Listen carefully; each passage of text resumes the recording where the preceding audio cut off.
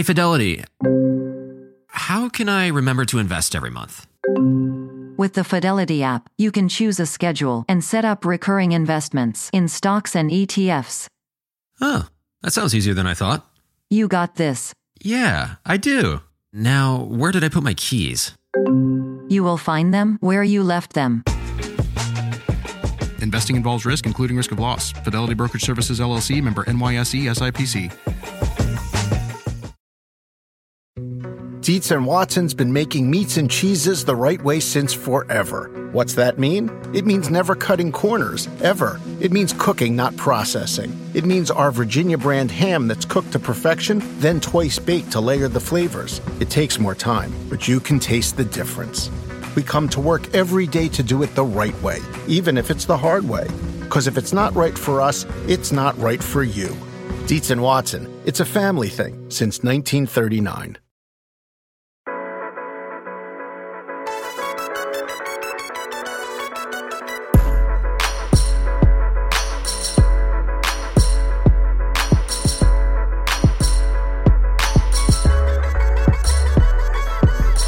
Hello, everybody. It is the Roto-World Football Show. It is our Week 17 recap. I am Patrick Daugherty, joined this week by Kyle Dvorchak, where we are going to do things a little differently than we normally do on a recap show. Instead of a spin through the entire Roto-World gang, Kyle and I are going to take a spin through the entire Sunday game gang.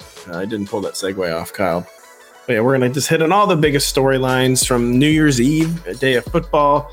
A lot of surprising results, a lot of unfortunate injuries. Kyle, we had a little bit of both in the Ravens 56-19 victory over the Dolphins, where the Dolphins really like laying these eggs in these big games, don't they? Really, really like it. And Lamar Jackson really, really likes probably sewing up the MVP award. Raheem Mostert does not play. Tyreek Hill kind of in and out of the game. But he finished the game, though, correct, Kyle?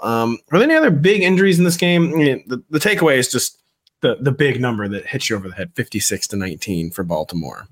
Yeah, I didn't see any other big injuries. I thought it was more than a bit strange that Raheem Mostert didn't play because he got essentially the same practice regimen that he got last week. He played last week and saw the bulk of the carries. But then there were reports that, he does this a lot where he doesn't practice, he's banged up, and he comes through. And it just doesn't always happen. So, you found it a bit strange. Coach Mike McDaniel said he wasn't calling out the player, but he just said it was the first time that his knee basically had not responded to that regiment. So the Dolphins were just as surprised as fantasy managers. And with this loss, the Dolphins will, quote, have to play next week. I think maybe there was one or two off scenarios in which they didn't have to play. I think it was a loss here, but also a Bills loss functionally locked them into the spot they were going to be in. But now they are actually playing the Bills next week with the AFC East on the line. Extremely high stakes. And AFC East is on the line. The Dolphins get the number 2 seed if they win. The Bills would not get the number 2 seed if they win. No, because there's a few teams I think the Chiefs are up there with them and one other team as well. So they would jump to the top 4 seeds, though, because the top 4 divisions all get the top 4 seeds regardless of record of the wild card teams.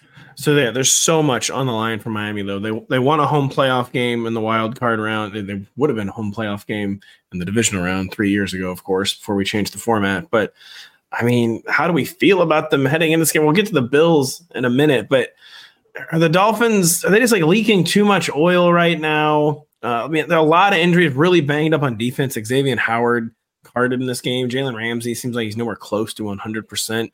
Bradley Chubb, I think, got hurt as well. He did. It sounds like an ACL. It seemed bad, yeah.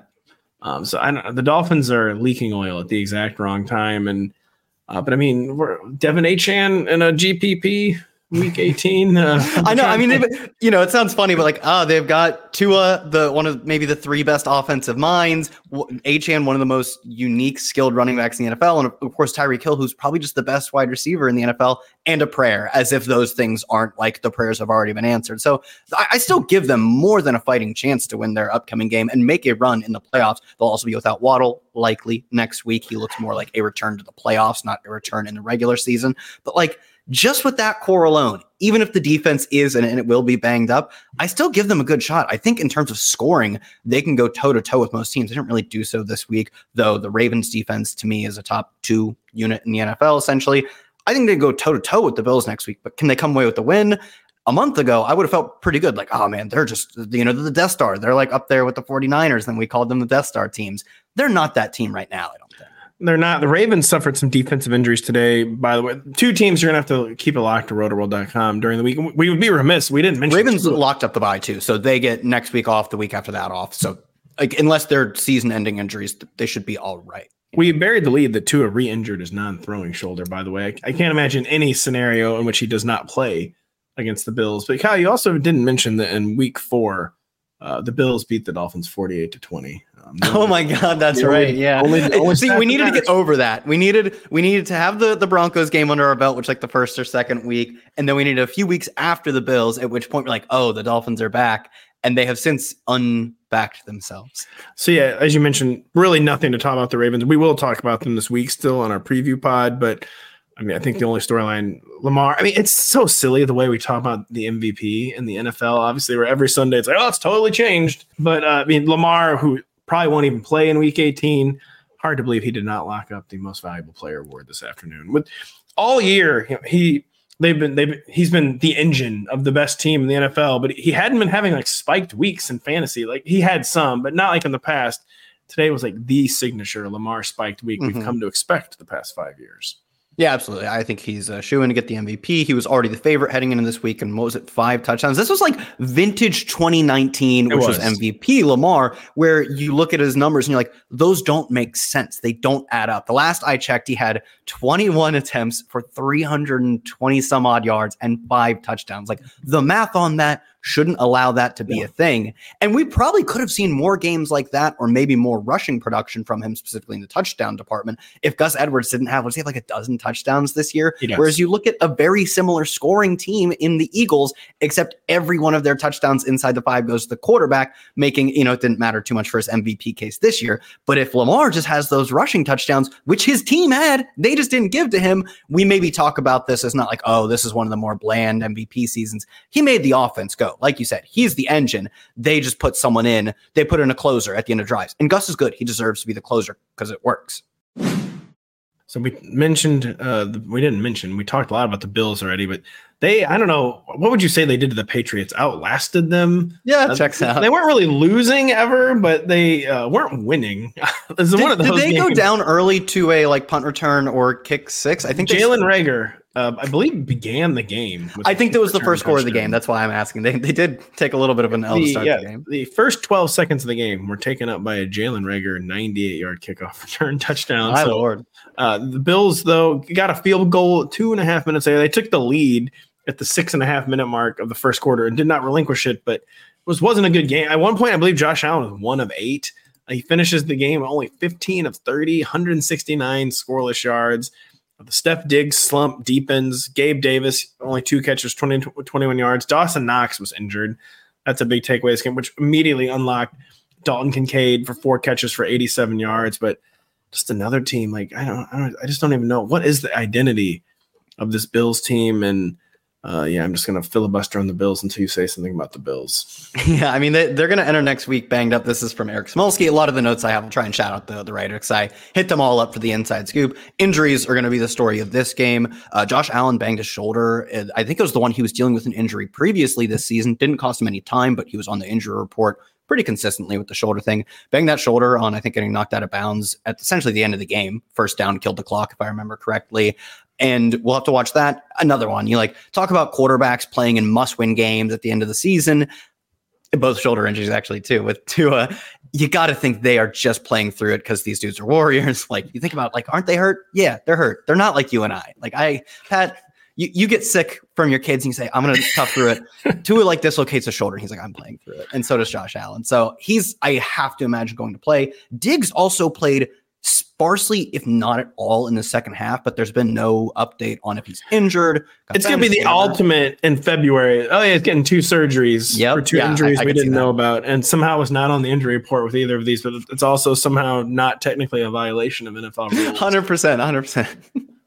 And we know these are athletes. We know it's just a game, but you hit on the physical courage of these players is just, for our entertainment, it really is just staggering, the stuff they play through and go through. And shouts to all NFL players. for the enjoyment they provide us, except for the Patriots. They don't really provide us any enjoyment right now. Do you have anything at all to say on the Pats? We need an even number of teams, though, so I do respect them for, like, it'd be weird if we had 31 teams. The math wouldn't work out. So I do appreciate that they're out here helping us out. Dude, I think Davante Parker got hurt again this game. He did. Man, that guy, seriously, he's like getting near. He's like one of those like veteran, like 35-year-old quarterbacks where like when they start a game, they're getting injured. You just don't know what it's going to be. Correct. And he is on those big bodied receivers. He's big, but he's not like super dense. He's not super like, built to where I'm just speculating, but it doesn't seem like he can take a ton of these hits, and he goes up, like lays out. He does that like Mike Williams. Like, dude loves to open his body up to shots. That's just a style of plays. He's a good jump ball getter, but that leaves you open to big hits. And then goes rib injury too, which you like make the joke all the time that Mike Williams loves landing on his ribs. I don't know if he landed on him or got hit, but like, just can't stay healthy. And he got a good contract. I think it was this past offseason, if not one more before that. Like, when he's out there, I don't want to say he produces a ton, but he looks like he could be a team's good number 3 receiver. Just can't stay healthy. He could be a really good role player, and a better offense. And I wish I loved anything as much as Mike Williams and Davante Parker love landing directly on their back. Like, they land like full, almost like they're planking. Yep. Like, I've never seen anything like it, especially from Mike Williams. The Patriots wrap up the season in Week 18 against the New York Jets. Quite possibly Bill Belichick's final game as Patriots head coach. Next game, Bears 37, Falcons 17. This was one I had just nothing doing from the Atlanta Falcons. A pitiful effort, kind of one that I think Arthur Smith was already on the way out the door. Mm-hmm. But we know Falcons management is seeing the same thing the fantasy managers are seeing, what Falcons fans are seeing. It's 10 targets for Drake London, but he can only catch 4 passes because they're such low quality. They can't 1 catch on 5 targets for Kyle Pitts. They can't get him involved. Bijan does outtouch Tyler Algier 18-6, but of course Tyler Algier gets the 75-yard screen touchdown on his lone target. How was that play? Like, I didn't see this play yet. Was it what was it like? Just describe it to me. It was almost like a jailbreak type screen where it was very like what's the word I'm looking for? It was low margin for error. Like, it was a high wire type play. And it was a good pass from Taylor Heineke, who had not a second to spare. The Bears had almost totally collapsed it, but it was a real narrow angle, and Tyler Algier got the angle, got the corner, and then somehow outran a bunch of dudes en route to that. There was some bad tackling from the Bears, but it was one of those screens, like one of those Ryan Tannehill screens that was almost a 13-yard loss, or almost like a fumble 6, but they executed it perfectly. And he got the 75-yard tutter. But yeah, you couldn't watch this game and really escape the feeling that, well, Art Smith's not going to be back next year. There's this. Yeah, like a few weeks ago, I assume this loss eliminated them from the playoff hunt because it somehow does not. No way. Absolutely stunning. They are, I believe they're 7 and what are they? It somehow doesn't. I think they're 7-9. But they can win the division 8-9. They have like a 17% chance to win the division somehow. I mean, that's impressive. I guess the looming question for me, that was supposed to preface the idea that once they're eliminated from playoff contention, you can't hang your hat on anything for Arthur Smith. Because I think there are a lot of coaches that sneak into the playoffs, whether or not, Ron Rivera, I think it was his first season, snuck into the playoffs with a 7-win team. Obviously, I don't want to say he's coasted on that, but it certainly has helped. He threw one of those on his resume early and has been quite poor since. You'd think maybe Arthur Smith could get away with that as well, because we haven't gotten the entire, like Ron Rivera, they've told us, like, we're exploring all options. We know what that means. We haven't gotten that kind of rhetoric with Arthur Smith yet. If they make the playoffs, maybe there's margin for error that he can hang on for one more week. This doesn't technically eliminate them, though, like you said, it puts them in a long shot situation. Yeah, via the New York Times playoff simulator, the Falcons have a 17% chance of making the playoffs, which of course in this case means a 17% chance of winning the NFC South. They do play the Saints, so they beat the Saints, and I guess the Bucs have to be playing the Panthers. Correct. Yep. It sets up with, not that the Panthers really factor in this, but does set up that they all play within their division at the end, so that I assume they either enter a tiebreaker scenario or win outright. So like you said, they're not dead yet, but they're very slim odds. And even then, we don't know if completing that slim odds scenario saves Arthur Smith. So it does feel like we're getting some new coach next year. I believe last week 18 too, the Bucs had to beat the Panthers, and I think they were huge favorites. It seemed like they couldn't lose, and then they did almost lose. But I don't see a repeat of that coming. The Panthers we'll get to later. scored 0 points. The Chicago Bears, just really quick, third time in 4 weeks, the Justin Fields found the end zone, both as a rusher and a passer in the same game. But Fields, like, is there really any debate here? Is there any actual chance they bring him back? Because we know he's going to be starting and should be starting in the NFL next year. But can the Bears possibly pass up this opportunity at number 1 overall? What is like your gut feel on Justin Fields for 2024? My gut feel is they go with a quarterback at number 1 overall. Like you said, these are opportunities to completely upend your franchise for the better. I don't know if Matt Eberflus is another one where the writing seems on the wall for him, and it would coincide with a quarterback change as well. It would help to get both of them in at the ground floor. So I don't think they stick with him. Do I think that's right? I don't actually know, because he has played really well. I think the one big factor that like the general manager and not so much the fantasy inclined person will look at is that Justin Fields' contract will be coming up they'll pick up if they wanted to, they could pick up his 5th year. I believe he's in year 3, right? So he is in year 3. So they would pick up his 5th year, which is expensive, not crazy expensive, but then the year after that, and essentially that year, they have to commit to an extension, which with the way quarterback pricing is right now, you either, for the most part, there isn't a middle ground. You either are getting the next rookie or someone really cheap and punting off for a year, or you are paying a guy a lot of money in the hopes that he is the one. I don't know how comfortable I would be as a GM committing to Justin Fields as the one when either Caleb Williams or Drake May are available and will be cheap is the problem. They'll be so much cheaper. That probably is the X factor. You're absolutely right. Because I'd say 2 out of every 3 Sundays you watch Justin Fields and, man, I don't really know how the Bears can move on from this guy. But then you're like, man, I don't know how the Bears could give this guy a Daniel Jones contract either. Yeah, I mean, I could see them. To me, he'd be more deserving of a Daniel Jones contract than a Daniel Jones contract. He would be a great Ryan Tannehill-like project for a team to take on. And I think if he can stay healthy, probably has more staying power in the NFL than Ryan Tannehill. If someone can pair him with a good offensive mind and good talent around him, as we're seeing right now, he definitely has the talent around him. I think they can make him like a salvage project. And it probably won't take a ton to acquire him, given that like we know the direction. If they're trading Fields, you have no leverage. You have to get rid of him essentially. By the way, I think the vibe is that Eberflus is back, right? Isn't that the Sunday? I think the Sunday reports are that he's back because he is doing a really good job on defense. They apparently have not lost at home since October 14th. So you can only hope to contain Matt Eberflus, Kyle. This is really where this is. But yeah, you made a really interesting point with the contract. That is going to be the deciding factor for Mr. Justin. I don't know. I would say there's probably a 22% chance he's back. But I don't envy. It's an impossible decision. I could see some people saying, man, there's no way you can move on from Justin Fields. I could see other people saying, like, man, come on, give me a break. Like, he's shown some good stuff, but there's no way you can pass up a quarterback at number 1. But I do think it is a genuinely difficult decision. It's also a genuinely difficult decision to take this quick break. We'll be right back after this. The PGA Tour season tees off in Hawaii this week as golf's biggest stars hit the links in Lahaina. It's the Century, and you can watch Thursday through Sunday on NBC, Golf Channel, and Peacock. Kyle, are you going to be doing golf DFS already? Yeah. I already have some tickets for it, so I'll be watching on Peacock. For our brothers of the Golf Network and Peacock, you're going to be giving some eyeballs to that. I know my dad will be. He always texts me about the Hawaii tournament. I'm like, man, how is the PGA already going? And you guys are apparently legion, though. And you absolutely love this stuff. I absolutely love. No, I didn't love this. The Colts beating the Raiders 23-20. I had no feelings about this. This was kind of one of the sleepier ones of the early afternoon slate. It was close. I don't think it was quite as close as the final score. Didn't the Raiders get a late score? Raiders did. I saw that Davante Adams, I was like, oh, how'd Davante Adams do? I had him written up for something or other. And on DraftKings, at least, a 40 ball, because he got a second touchdown, which I assume is kind of a long one. So indeed, I would assume he was their final touchdown. You were right about Eberflus, though. I did some digging. It looks like he'll stick, especially with a win, since the reporting of him likely coming back. So yeah, Davante Adams' late touchdown brings it to a close game.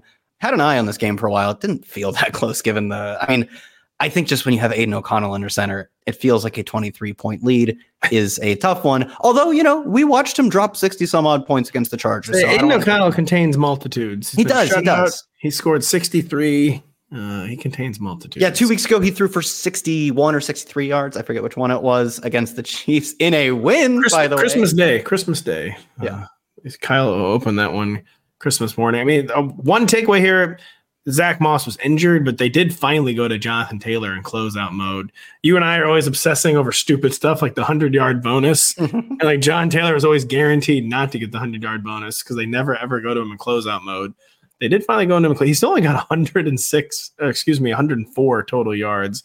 But they are featuring John Taylor. What's this? Do you know the lay of the land in the AFC South? And I actually do. I can pull it up here right now. The Colts have only a 51% chance of making the playoffs. All three are 9-7. The Jags, Colts, and Texans. Looks like the Jags are the heavy favorite. Yes, Jags get in with a win next week. There are probably scenarios in which they can get in with like losses as well. It's probably also that the Jags have, all of them, I think, have wild card outs, but I think all three teams are live with different scenarios to get the AFC South title. Maybe it's possible that like the Texans got knocked out, but I know the Jags are a win and you're in scenario next week, which sucks because they still may not have Trevor Lawrence.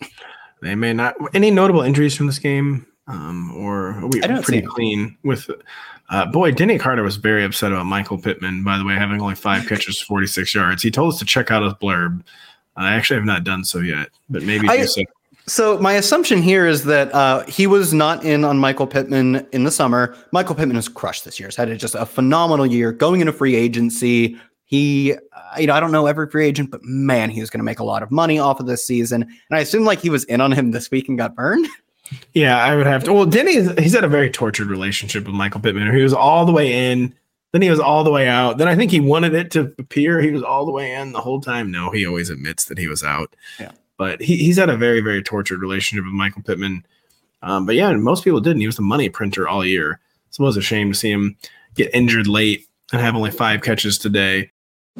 Don't just ride the index, seek to outperform it with Fidelity Active ETFs. Learn more at fidelity.com/active ETFs. Before investing in any exchange-traded fund, you should consider its investment objectives, risks, charges, and expenses. Contact Fidelity for a prospectus, an offering circular, or if available, a summary prospectus containing this information. Read it carefully. While active ETFs offer the potential to outperform an index, these products may more significantly trail an index as compared with passive ETFs. Fidelity Brokerage Services, LLC, member NYSE, SIPC. Dietz & Watson's been making meats and cheeses the right way since forever. What's that mean? It means never cutting corners, ever. It means cooking, not processing. It means our Virginia brand ham that's cooked to perfection, then twice baked to layer the flavors. It takes more time, but you can taste the difference. We come to work every day to do it the right way, even if it's the hard way. Because if it's not right for us, it's not right for you. Dietz & Watson, it's a family thing since 1939. But we move on. We move on to the Rams beating the Giants 26-25. Tyrod Taylor, again, they begged him to not be better than Daniel Jones. And of course, he was just once again better than Daniel Jones, had a way better game than the poor dimesman could ever have. The Rams, I saw you post, kind of went back to the Matthew Stafford 300 empty yards, only 1 touchdown, multiple turnovers. They do get the win, though. Puka gets 5 for 118. Cooper Kupp only has 4 for 27, but one of them did end up a touchdown. Any notable takeaways off the top of your head from the Rams 26-25 victory? Yeah, I mean, the turnover is not the best for Matthew Stafford. Like a few misplaced balls for him. There was an early throw, I think a 4th down attempt to Puka Nacua that was just short. Just low. Puka couldn't come up with it. Then a throw behind, maybe it's Demarcus Robinson for an interception.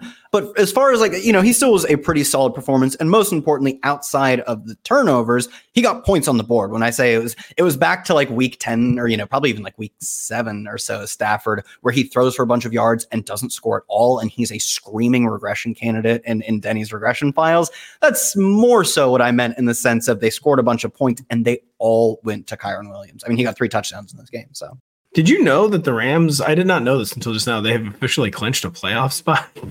I didn't know this was a clinch for them. It was a clinch, and they're playing the 49ers in week 18, who have already clinched the number 1. Kyle Shanahan seems like the kind of guy who might get his dudes some run next Sunday just to keep them fresh. I see what happened. They needed a different outcome in a different game paired with their win. The Seahawks lost. They did. Excuse me? That's what they needed. I was double checking. They needed a win and the Seahawks lost to clinch a playoff spot because those two teams like vying for a wild card, I think. So it was those two things. They didn't clinch during their win. They clinched a few hours later. Sorry if you don't know the answer to this, but can the Rams, are they already locked into their seed or can they improve? They're probably not entirely locked into their seed, but the bottom seeds I mean, teams play for. They're locked into a road game in the wild card. Exactly. They're locked into a road game, and because the seeds always reshuffle, like you need a bunch of upsets to be a wild card team and find your way into we were the 6 seed, so home field matters for us. Like you need to make it versus the 7 seed all the way to the NFC Championship game for that to matter. So it's, I guess, you can play worse teams too. I'll say, so where I was going with that is that Rams 49ers could be like a big fantasy, like nothing burger in week 18, where it might be totally unusable in DFS. If you're for some reason still going in redraft, you might not be able to trust any Rams. I thought you meant going like in person. No, yeah, that too. But there might not be a whole lot going on from a gaming perspective in week 18 and Rams 49ers. That's going to be interesting one to follow this week. Giants, I mean, there was 2 80-yard catches in this game, by the way. One from Darius Slayton. It's hard to have takeaways from the Giants. It's a different quarterback every week. This receiver core is not going to be their going forward receiver core. Mm-hmm. The backfield, we don't even know if Saquon Barkley will be back next year. There's such a revolving door with these pass catchers. The Giants, we're in off-season mode. We're just waiting to see who's going to be on this team next year. That is correct, because, I mean, they're stuck with Daniel Jones, essentially. I know his contract isn't as bad going forward in the sense of, like, he's not locked up quite as long-term, as permanent as someone like Deshaun Watson is, but I'm pretty sure they're stuck with him next year. Darren Waller could be cut. They can save some money by cutting him. I want to say Darius Slayton's probably a free agent, given that they literally never want him to be on the team, and he's always the best receiver. So I'd assume he's a free agent. And Jalen Hyatt not doing a whole lot. I think he's coming into this game off back-to-back zeros, if I remember correctly. And he got on the board in this game, but I do think the way he's being used right now is truly the depths of role player stuff, in that every route and every target he gets is like almost literally, and I don't mean that in the way Zoomers use it. He does have like a 20+ ADOT on the air, is almost literally 20 yards downfield. Maybe it's climbed below 20 recently, but point being, he just does one thing right now. He did a bit more than that in college, but I do think they just are still way behind the 8 ball in terms of pass catching talent. Man, it's going to be a hinge point season it's a real tough year for Brian Daboll next year, because there's no way that Daniel Jones isn't on the roster. Maybe they could make the really tough decision to make him the highest paid backup in NFL history, but that's probably not going to happen. Probably not. I mean, he could be, benched at some point during the season. That could definitely happen. But someone could fall into their lap maybe in round 1. I think it's supposedly finally a deeper quarterback class, but almost no way that he's not just he's going to be on the roster no matter what, and almost no way he's not the week 1 starter. Yeah, exactly. I have one question for you on the other side of this game. Kyren, 3 TDs. He's going to have one of like the better points per game rookie seasons the past like 15 to 20 years for a running back. He's just been that good. Well, remember, he's not a rookie. Oh, it's true. Sorry. I was first or second year player. I pulled that up. He's like one of the best of the past 20 years for a first or second year player. Maybe the best. He may end up being the best for a day 3 pick. And he's 23 years old, if I remember correctly. He is 23. You play in some dynasty leagues. Where are you taking this guy? Because like, if you just tell me a 23-year-old running back in his second season is posting like legendary seasons, like 20+ PPR point per game seasons, or season 1, you would say, oh, that guy's a top 3 guy. But obviously we know McVay's history with running backs, and now they have draft capital to blow on running backs too. And we know that like Stafford could be gone in a year. McVay is toyed with retirement. There's so many moving pieces, but the right here and now is a party. It is crazy. I know that Pat Kerrane would not trade him to me. I tried to acquire Kyren Williams sort of half-heartedly. I didn't really make him like a serious offer, but he would not trade him. You mentioned that McVay's history with running backs, where he falls in and out of love very quickly. We also have Kyren Williams' injury history. It's somewhat concerning. Obviously, too. He's not a big guy. Like Gurley was, of course, meant to handle that kind of load when we saw him last for the Rams. Kyren not like, quote, meant to in his size. Yeah, he's 5'9", under 200, at least listed. He's second in the league in rushing, but I believe he missed like 2 or 3 games. He missed 4 because he was on IR and he missed them in. Which, of course, speaks to how explosive he's been.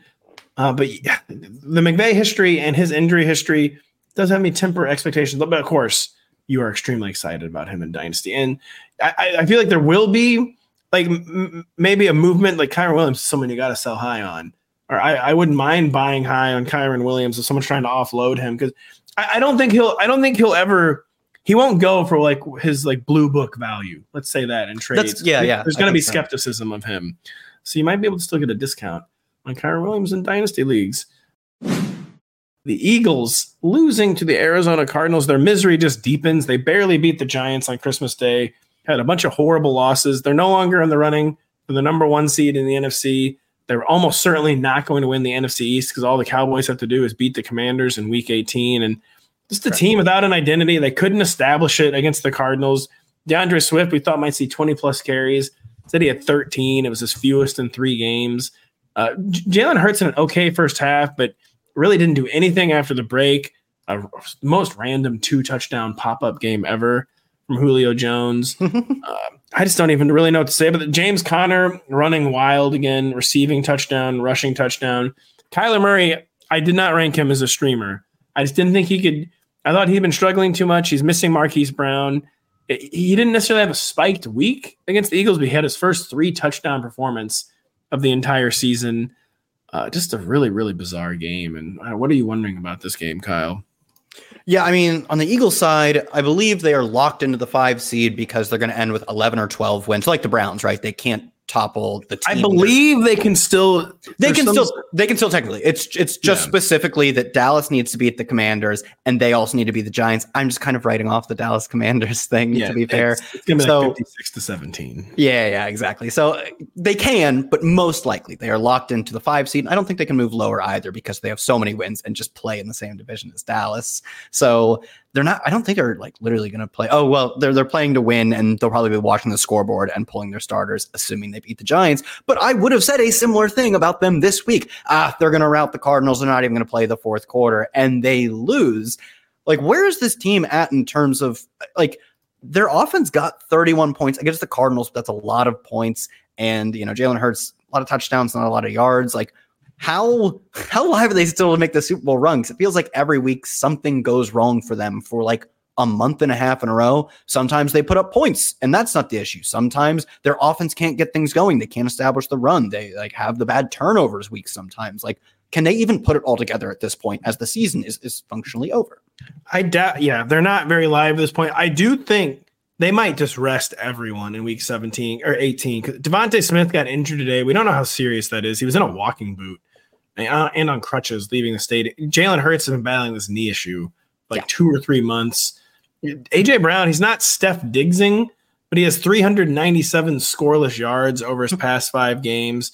I could see them just basically treating next week as an exhibition and giving themselves a bye heading into the wild card round. Because like you said, they're playing in the wild card round regardless. They already know that. Yeah. I mean, I think they're scoreboard watching. I think their starters are going to play. But I do agree, like, if Devonta's like banged up, they're probably not playing him. I mean, I don't know how coaches exactly feel about this. But to me, you look at the Giants, they're going to be massive favorites against Tyrod Taylor. I think they might go full rest mode because the only way they're going to make a Super Bowl run is scoring 40 points a game. The defense can't be fixed. Yeah, I think with the opportunity to flip the 2 to the 5 seed though, and give yourself home field advantage for 2 games, they're going to play their starters for maybe only a half though. I guess you're right, but I mean they have to be like. I know the fight in Ron Rivera's are not beating the Cowboys. 100%. Any sort of, I say health conscious as like we say that as meaning like you shouldn't eat oils or whatever. Any coach conscious of his players' health heading into the playoffs will have 1 3/4 eyes on the scoreboard, watching the Commanders score and Cowboys score, obviously. And I do think that like they're a risk to play 3/4. Very quickly. I mean, everyone's talking about will Justin Fields be back with the Bears next year? And some people are talking about Kyler Murray and the Cardinals. It's more of a subplot, though, than Justin Fields is because Kyler Murray will probably be back for the Cardinals, but are we completely convinced he'll be back for the Cardinals next year? Not 100%, but close. I believe his contract's pretty hard to offload to another team as well. And that team's probably taking on some money to take a quarterback who, when one team doesn't want their quarterback, it tells you a lot about said quarterback. So I'd put it like 85 to 90% he's back. There are scenarios in which like they view them like, they have the 2 pick, if I remember correctly. One of Drake May or Caleb Williams are going to make it to them, especially if it's the quarterback that they really want. When that player presents himself, it's hard to shy away from it. But Kyler's contract and his past history of having really high highs make it very difficult financially and like logically to move on. The biggest faceplant of week 17 was probably the Bucs, who were getting shut out for a while by the Saints. They go on to lose 23-13. Very frustrating, sad kind of storyline because Baker Mayfield had avoided these kind of games this year. And it just was not a good game for the Bucs. The worst he still had 300 yards, but he had 2 interceptions. The Bucs lost 2 fumbles. Just a real faceplant type of game. Mike Evans didn't get home. 3 catches for 70 scoreless yards. Chris Godwin, only 3 catches. He did have 81 yards and a touchdown. I don't even know. I mean, who do we even want to win this? Do we want the Saints or the Bucs to win the NFC South? Let's start there. I want the Bucs to win. I've very much enjoyed the Baker comeback narrative because he's had like a bit of a tumultuous career, but I don't think he's like seems like a decent guy. Seems like players really rally around him, and he's put in a lot of bad spots throughout his career. So I don't have any desire to see him fail. I also was in Northeast Ohio, and he was the quarterback for the fun years. So a little bit of a soft spot for him. But I do think he deserves a shot, and he's getting it, and he's been mostly succeeding with it. Sucks to see him fumble the bag at the finish line. Also, when I say fumble the bag, he's in line for a very solid mid-range contract, sort of Geno Smith adjacent, I think, probably a little less than Geno Smith if things go well at the end of the year. They're not going well at the end of the year right now. They're a win and you're in team next week. So are they? I was going to ask you, are they officially win and in? Yep, they're a win and you're in team next week. Anything I say here is not legally binding because I probably just read it on Twitter somewhere, but I am fairly confident when I have just double checked. It is indeed win and in. They just have to beat the Panthers. So I thought maybe if the Saints also won, weird tiebreaker stuff would come in. Saints, Bucs, all you got to do is beat the Panthers. Please do not challenge accept this one. I know. You just got to beat the Panthers. I mean, the Saints, I don't know, man. Alvin Kamara was hurt in this game. A big Week 18 DFS subplot. I mean, the Saints have to win, so Alvin Kamara will probably be pushing to play in Week 18. But that seems like the big storyline here with the New Orleans Saints, Kyle. Yeah, Jamal Williams saw most of the work. I think Kendre Miller either was healthy scratched or he's still on the team. Yeah, he's still on the team, but I believe joking, he is still on the team. I believe Dennis Allen talked about him. He's coming back from an injury. He's been banged up for weeks. And Dennis Allen, actually, I think I remember the quote. It was Dennis Allen was saying, he should be healthy enough to play. Is he a part of the game plan? Who knows? Which is not something as a rookie you want to hear your coach saying.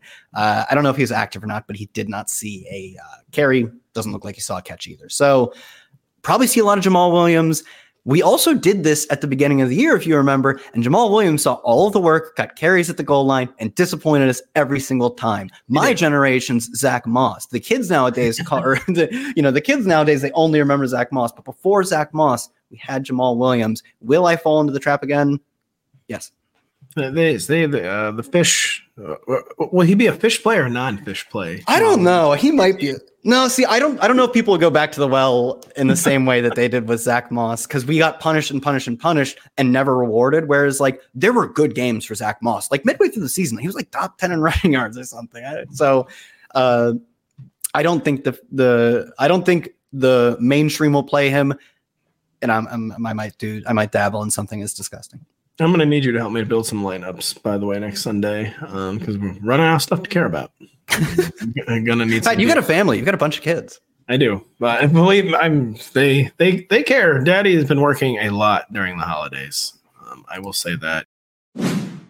Don't just ride the index, seek to outperform it with Fidelity Active ETFs. Learn more at fidelity.com/active ETFs. Before investing in any exchange-traded fund, you should consider its investment objectives, risks, charges, and expenses. Contact Fidelity for a prospectus, an offering circular, or if available, a summary prospectus containing this information. Read it carefully. While active ETFs offer the potential to outperform an index, these products may more significantly trail an index as compared with passive ETFs. Fidelity Brokerage Services, LLC, member NYSE, SIPC.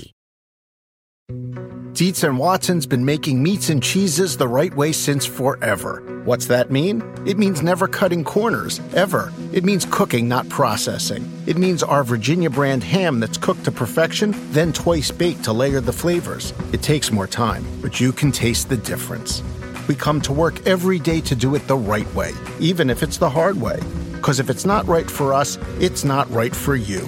Dietz & Watson, it's a family thing since 1939. One of the most surprising results Sunday, which you didn't even know when we started the show, the Pittsburgh Steelers beating the Seattle Seahawks 30-23. I believe this knocks the Seattle Seahawks out of the playoffs. Indeed, I don't know, 31% chance still. So this year's so weird. Yeah, there are a bunch of teams on both sides just lumped up at 8 to 9 wins. And it's like, you can tell the opposite is sort of true when we have a bunch of teams that are like, the Browns, Ravens, Eagles, and whoever else, Cowboys, are like, we both have a trillion wins and one of us has already locked it up. So like they're probably going to beat the Cardinals. I know that the Eagles thought the same thing. Yeah. The Seahawks do have the Cardinals in week 18. But this team, we understood why they ran it back with Geno Smith, but everyone knew in real time that was probably a career, not just a career year for Geno Smith, but probably an outlier campaign for Geno Smith that has proven to be true. It's a well-coached team. It's an interesting team. They're in every game, but it's a flawed team. Not really one we need to see in the playoffs, I'll be honest, with the Seattle Seahawks. Yeah, I mean, when you look at their opponent, the Steelers, I also don't want to see Mason Rudolph in the playoffs. No. Is he even clearly their best quarterback? Also, almost certainly. I know he didn't score in this game, but, like I said with Lamar earlier, I mostly care that you can move the ball, and as long as you have someone who can finish drives, which they do. They have 2 running backs who, like Najee, played pretty well this year, better than I expected, and Jalen Warren's just incredibly elite. So he moved the ball, and he didn't turn the ball over. I think he's probably you cannot say that about the other 2 quarterbacks on the team. No. He moved the ball, he didn't turn the ball over. Perfect. Do that again. So yeah, I honestly think he probably starts next week. They are not locked in the playoffs yet, as far as I know. They're a bunch of 8-9 win teams in the AFC.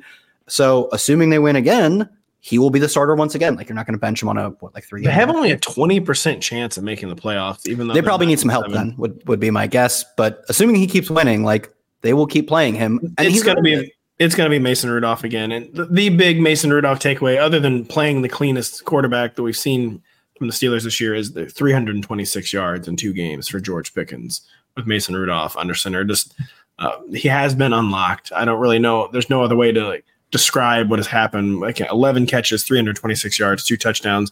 We know he's a boomer bust player, but he should have been booming way more often than he had been. And man, he's going to be, he was a fascinating offseason debate in Dynasty last year. The George Pickens discourse, I feel like, is going to supernova this offseason. It's just what do you do with this guy who's clearly very environment sensitive? And we just don't know really how much better the environment will be in 2024 for the Steelers. I mean, the assumption is if they can make it work. This is the problem with having Mike Tomlin, is he's so good. You can have Kenny Pickett, not good. He doesn't play. Mitch Trubisky, very not good. We go to Mason Rudolph. It turns out Mason Rudolph protects the ball a little bit. He chucks up someone's George Pickens, and you're looking at a potentially a 10-win season. They need one more to get to 10. They just cannot bottom out, for better or often for worse, in that they're never going to have an obvious elite quarterback. Obviously, elite quarterbacks come at any point in the draft. They more so come from the top of the draft, though. And this team is too well coached and has too much talent on the defensive side of the ball to ever bottom out. So I was going to say they feel like they have to move on from Kenny Pickett next year, but the opportunity may not even present itself. I will note, I believe this game gives George Pickens more career 100-yard games than Deontay Johnson. Yep, I swear to God, it's true, because I'm pretty sure they were tied last week at 5 or 6 apiece, if I remember correctly. And, I was a George Pickens skeptic coming into the season. For 99% of it, I felt very vindicated. But I do think, he provides this team with, such an element of, explosive outside ability that it's very apparent that they need that and do not have a quarterback who can enable it, until apparently Mason Rudolph steps up. And I think maybe I undersold him a little bit, seeing that it just takes okay quarterback play to get something out of him. I don't think we're getting 100 yards every week, but I would have said this was impossible, and he's proved me wrong. Yeah, we knew the dynasty debate on George Pickens was, he doesn't command targets. It's a bad sign when you don't command targets as a rookie, but it probably was just as simple as he doesn't command targets from a very conservative Kenny Pickett, who has trouble delivering the ball to the areas where George Pickens thrives with. Not that he never passed to George Pickens, but their connection regressed this year. The final note on the Steelers, there was that weird chatter that Mike Tomlin could get traded because, like you say, he's way too good to be fired. It could be a situation where maybe just both sides want a change of scenery. But we got a lot of annual trade rumors with guys like Sean Payton, who was eventually traded. Yeah, but he was the first one since the mid-aughts or something, like the 04, 05. It happened. I think it used to happen every once in a while with John Harbaugh. Every once in a while? Did it happen to him multiple times? Nah, probably not. But Mike Tomlin will probably be back with the Pittsburgh Steelers in 2024, and we will certainly be back right after this. Start the new year off right with Big Ten basketball. Purdue and Maryland will tip off nonstop action on Peacock this winter on Tuesday night. Catch the conference battle live at 6:30 p.m. Eastern And don't forget, find all your favorite NBC sports shows on Amazon Music. Just head to amazon.com/NBC Sports. Do you follow Big Ten Hoops at all, by the way? You're a secret Buckeye. Kyle's not a secret Buckeye. He attended Ohio State. He tries to keep it on the down low, though. Yeah, I have my degree on my desk because I don't know what to do with it. Like, is it legal to throw it away? No, it's not. And not in Ohio. It's not. I don't live in Ohio anymore, but I guess I couldn't go back for that reason. There's too much the Ohio State pride, which, by the way, shut up. I don't want to hear. Mizzou, thanks you for. Yeah, congrats. You beat all of our backups. Those kids are 18 years old and you're victory lapping. So, hey, Mizzou is missing their two best defensive players. No one wants to talk about that. Oh, wow. Yeah, that's really impressive. They, they only have 2025's wide receiver 1 overall, and we got rid of all of our good players for this game. So, la-di-da. I knew it was not a good sign when Ohio State's quarterback was wearing number 33. Oh my! So I didn't watch the game in all transparency. I knew all their backups were playing, and it's not a semifinal. So I was like, I don't care. I'm not watching it. We're spoiled. I only watch semifinal games for or the national championship for Ohio State. You said he was wearing 33. Number 33. It was bad. Well, of course we lost. Jesus. I know. It was Come on. Great. Also not great for the Washington Commanders. They muster 10. They need a quarterback with 33. I mean, they play like they have one. They muster 10 points in a 27-10 loss to the San Francisco 49ers. The big takeaways here: San Francisco locks up the number 1 seed, and Christian McCaffrey tweaks his calf. All but guarantees we're not going to see starters from the San Francisco 49ers in Week 18. Correct, Kyle? Yeah, they are 100% locked up the number 1 seed. The Eagles could have gotten within striking distance with a win. Somehow the Cardinals beat them. So 49ers, they come away with the win and the 1 seed at 100%. Debo entered this game with a neck issue. Obviously, CMC leaves with a calf issue. All of their backup running backs are never healthy for some reason. Elijah Mitchell, I don't want to say he's injury prone. He's just had a lot of injuries and they seem to keep recurring. Do with that information what you will. I avoided saying that. But then Jordan Mason was, I think, just an illness or something for this game, but also was dinged up. So their depth is hurt. Their top end stars are banged up. Maybe they go out and play a quarter. Sometimes we see that coaches this is a good opportunity to get. I could see that. In. Kyle Shanahan does seem like we got to stay sharp type of coach. Yeah, get a few drives in. Just getting reps in versus a live team has its value. But playing 4 quarters against another team when you have nothing to play for does not have a ton of value. So, I mean, my over-under is a 1.5 for these guys. It's just a really weird game, too, where, like I said, it appears the Rams won't really have anything to play for. This is going to be... that is weird, too, yeah, because the Rams are not of the caliber of the 49ers. No. Typically, those teams have something to play for. And like I said, they probably have seeding shuffling where they could move... I don't know if it's as high as... It's actually not as high as 5 because the Eagles, I believe, have roughly... Yeah, man. Yeah, but it's literally just 6-7 then, right? There are 7 teams, so... And they've been kind of banged up. Cooper Kupp's been banged. Puka Nacua's played through several injuries. He vomited a bunch in this game. I forgot to mention that, but on I assume it was after his 80-yard carry. Is the broadcast he was vomiting a lot on the sidelines. Back to you, Jim. Thank you for telling me that. Kyren Williams has handled so many touches. I cannot see either team treating this like a real game in Week 18 between the 49ers and the Rams. So that is the ultimate pivot off.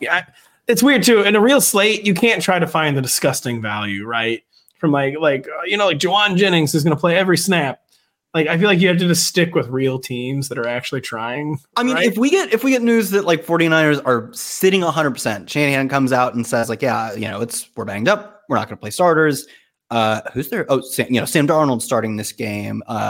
Sure, maybe I'll dabble in some Ronnie Bell. Actually, hell, I'd dabble in some Sam Darnold whenever he plays. Yeah, I knew that was coming. But it's only in the scenario in which we know 100% Sam Darnold takes the first and the last snap, and the rest of the skill position players as well. There's not really anything to say on the Commanders. I will say Jacoby Brissett's hamstring injury is the most iconic injury in a long time, where everyone was so excited to see this one spot start, and he gets injured in practice, and we don't get to see it. And things just go exactly as they've been going all season. Sam Howell, 2 interceptions, no fumbles somehow, only 1 sack against the 49ers. But the Commanders, just another team, nothing to play for in Week 18. I mean, you always play for pride, but we are waiting for the offseason. We've been waiting for them to play for pride for a while because they certainly haven't been looking. That's a good pride.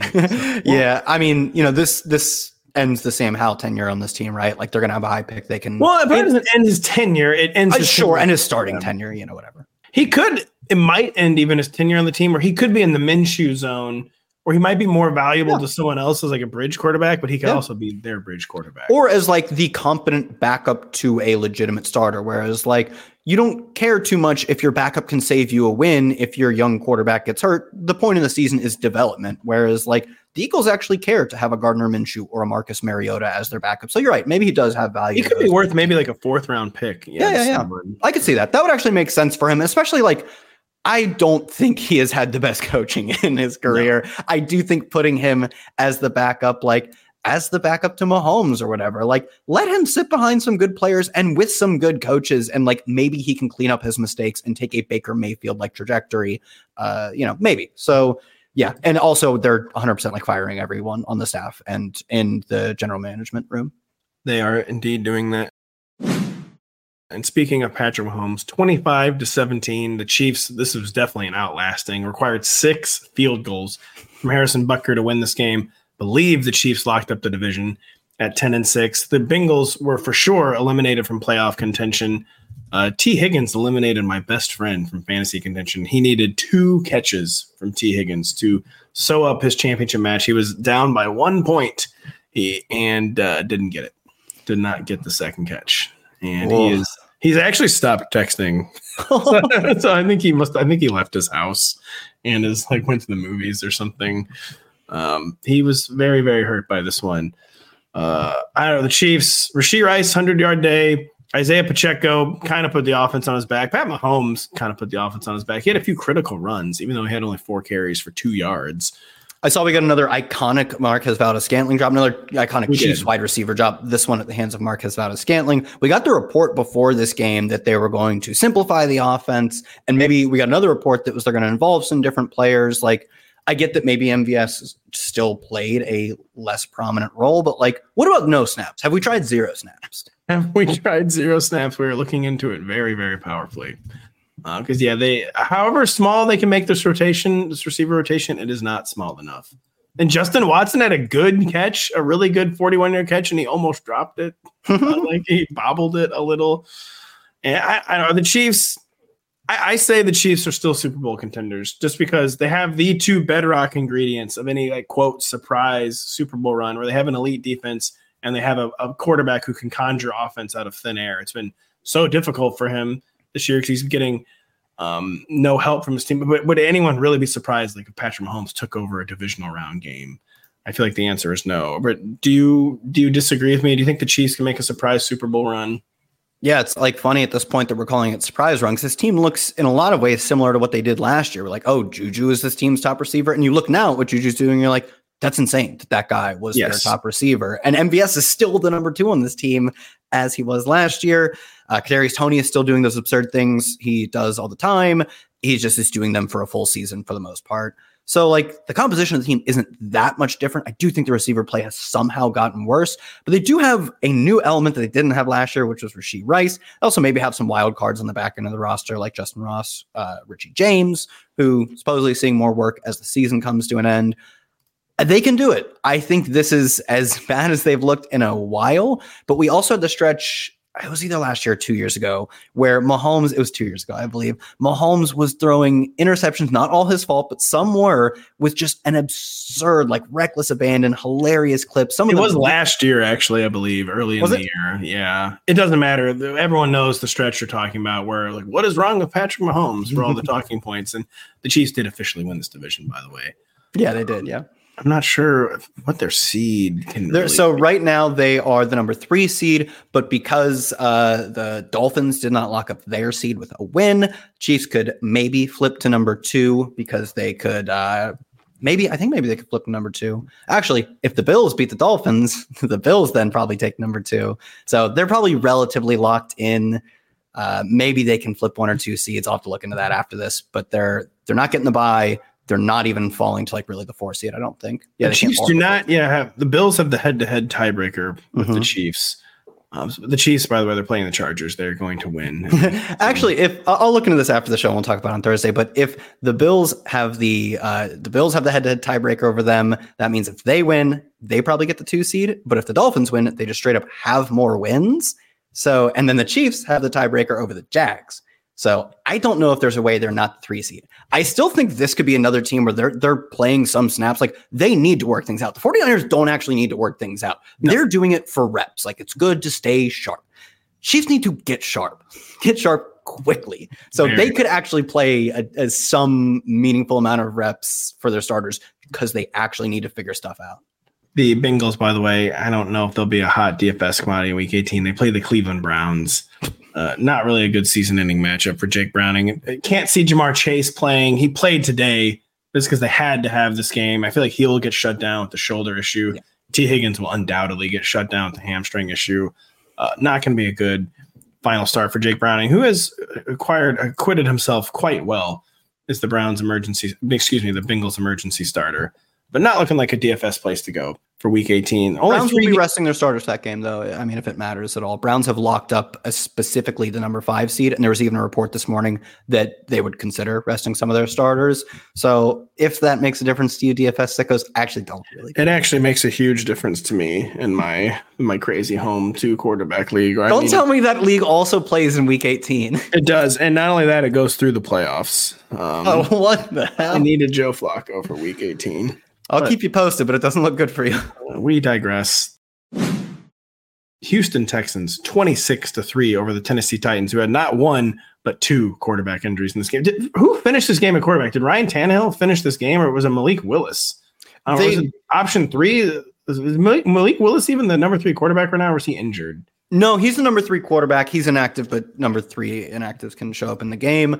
Ryan Tannehill threw the last pass. I didn't see who took the final 3 handoffs, who were, I believe, to Jonathan Ward, who's kind of a practice squad, bounce around the league kind of guy. But as far as Tannehill played through his injury to the extent that like the game mattered at all, he's basically, we saw him on the sideline sitting, Malik Willis warming up, but then Tannehill comes back in, takes a bunch more sacks, and then the game's over. So he played through the injury to the extent that like the starters were in the game because Derrick Henry was out for that last drive as well. So this game mattered a lot for the Texans. They had to win to stay alive. They did. They had only a 48% chance of making the playoffs via the New York Times playoff simulator, but it was kind of an at what cost type game. Noah Brown injured, Robert Woods injured. They're just so ridiculous. Laramie Tunsil injured. Yeah, they're just so ridiculously banged up in the receiver core, where, of course, Tank Dell has been lost for the year. And they're kind of looking like a team where, as good of a story as they were this year, from like a viewing perspective, do we even want the Texans in the playoffs? I mean, I guess maybe CJ Stroud might be worth the price of admission alone. I think that's it.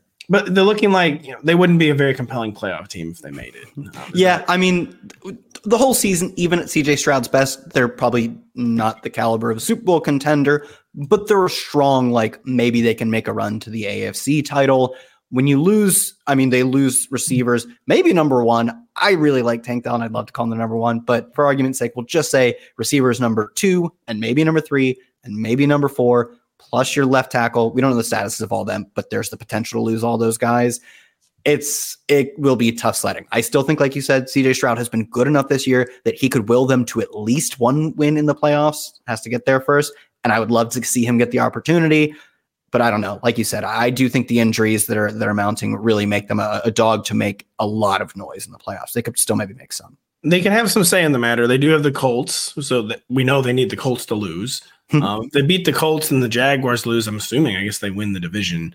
But it's just going to be tough the way things are set up. But also, I mean, last Week 18, all the Texans had to do to get the number 1 pick was lose. Yeah. And then they won. This time, if they win, they might make the playoffs. This speaks to how good CJ Stroud was, how good D'Amico Ryans has been, as the culture has totally changed with the Texans. And reinforcements are going to be on the way. Nico Collins and Tank Dell, I bet they add someone else to that skill core too. And it's going to be a very, very exciting team in 2024 and maybe in 2023. Well, not 20. It will be technically 2024. Season 2023. Yeah, the 2023 season. The Texans, I don't know. Nothing really. The Titans. We'll just move on. Yeah, I mean, DeAndre Hopkins is still a really good receiver. Like, they don't have a lot going for this team. Even Derrick Henry's kind of acknowledged that this might be his last run. It's a shame that his last run comes on this like very flat, sad end. But like, he's also still got juice. They've got veterans with juice, but this is a team that they don't have enough of those guys, but they don't have enough young players either. So they're in a really awkward middle ground of do they play for now? Do they play for future? I think that they should probably look to move some of these veterans. They should, because DeAndre Hopkins is signed next year, by the way, and even has some guaranteed money for next year. No, he actually has zero guaranteed, but he would have. It's kind of a complicated cap situation. DeAndre Hopkins is signed for 2024 with the Titans, so he'll be a pretty interesting player to watch this offseason. Tell you what was not interesting to watch was the Jaguars 26-0 victory over the Panthers with CJ Beathard. I thought that maybe the Panthers, coming off their best game of the season against the Packers last week, could build some momentum against a really bad pass defense, against a team starting one of the worst backup quarterbacks in the league. No offense to CJ Beathard. He's not a good backup quarterback. And instead, it just a new low for the Panthers. Again, a literal shutout loss, 112 yards on 32 attempts for Bryce Young, 6 more sacks. The running game goes nowhere. It wasn't fun on the Jaguar side, but it was really, really not fun on the Panthers side. Yeah, we talked about this on the show. We were like, is this the start of something new for Bryce Young? And the answer was maybe, but likely not. He's shown us a lot of negative in his, they played 16 games. He's missed one. So what, like 13 games or whatever. He showed us a lot of negative and not a lot of positive. One very good game. He played a legitimately good game against the Packers. Didn't move the needle a ton for me because I had seen his other games. This kind of proves that like he needs to string together a lot of good games to really move the needle for us. And immediately following it up with this level of dud, which I believe his interception was like game ending. That was, his ball game essentially. Man, this is not what you needed to see. That's a really, really bad situation. Again, no first round pick. David Tepper, who caught pouring a drink on a fan, by the way, Sunday night. He needs to get out of the way. He needs to hire. It's the classic. He needs to hire like a Bill Parcells type football czar and like lock himself out of the decision making room and let someone try to fix this mess, because everything David Tepper has done has not worked.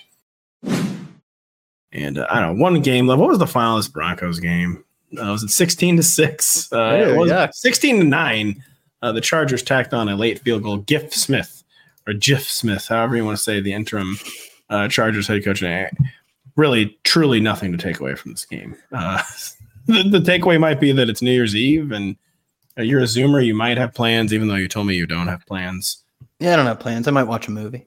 There's football on the night. So you got screwed by being an NFL side. There's football on NBC and Peacock that I will be watching. But yeah, I don't know anything where Alex Erickson had 7 catches for 98. Why did this game even exist? I know we could. This game existed because I guess the Broncos are still, at the time we're still playing for a playoff shot. I believe, like you said earlier, the Chiefs ended that run. But man, like we could have just penciled them in for the win. They were going to get knocked out anyways, and not had the Chargers forced to play. We didn't need this. No, we did not need this. And by the way, I'm not holding against you. It was very smart. I asked for your tight end recommendation for my single entry DFS. How many points did he get? He had 4 catches for 31 yards. Gerald Everett. That's 8.3 fantasy points. Did he avoid the snowflake emoji with that one? That feels like it did avoid the snowflake emoji. Probably avoided. He's only 3,500 if I remember correctly. That feels like it did. I'll check for you later because that's really that'll be a banner hanging moment if we avoid the snowflake. I tell you, who didn't avoid the snowflake was Chris Olave. That one hurt real bad. Did you have any Chris Olave? I did not. No. Yeah, that one hurt real. Wow, both my single entries, by the way, 2 $12 entries on both. I won 25 on both. Let's go. Rasheed Rice came through very late, folks. Yeah, I got snowflaked by Chris Olave. My other snowflake was the Panthers defense. Oh, no. I like the Panthers defense. Yeah, I got snowflaked by the Panthers defense. But, all right, we're getting too far afield here. We're getting kind of inside baseball. That's pretty whirlwind recap there, Kyle. We might not have gotten everything, but we're going to get to it this week on the site. Denny and I will be back podcasting on Tuesday. The redraft fantasy season's over, but Kyle, Denny, and I are still going to preview the entire Week 18 slate on Thursday. We're not entirely sure what written content we have coming for you this week, but there's going to be written content on the site from all of us, from myself, Kyle, Denny, Zach Kruger, who is back from abroad, Lawrence Jackson. So the redraft season's over. We're still going to be writing. We're still going to be blurbing. We're still going to be podcasting. Thank you so much for listening to us today. Thank you so much for listening to us all year. Happy New Year. Welcome to 2024. For Kyle Dvorak, I'm Patrick Daugherty. We'll be back later. Building a portfolio with Fidelity Basket Portfolios is kind of like making a sandwich. It's as simple as picking your stocks and ETFs, sort of like your meats and other toppings, and managing it as one big, juicy investment. Now that's pretty good. Learn more at Fidelity.com/baskets. Investing involves risk, including risk of loss. Fidelity Brokerage Services, LLC. Member NYSE SIPC.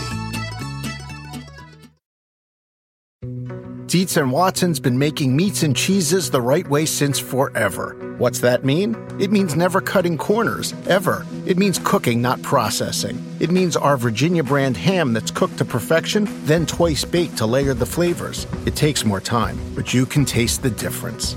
We come to work every day to do it the right way, even if it's the hard way. Because if it's not right for us, it's not right for you. Dietz and Watson, it's a family thing since 1939.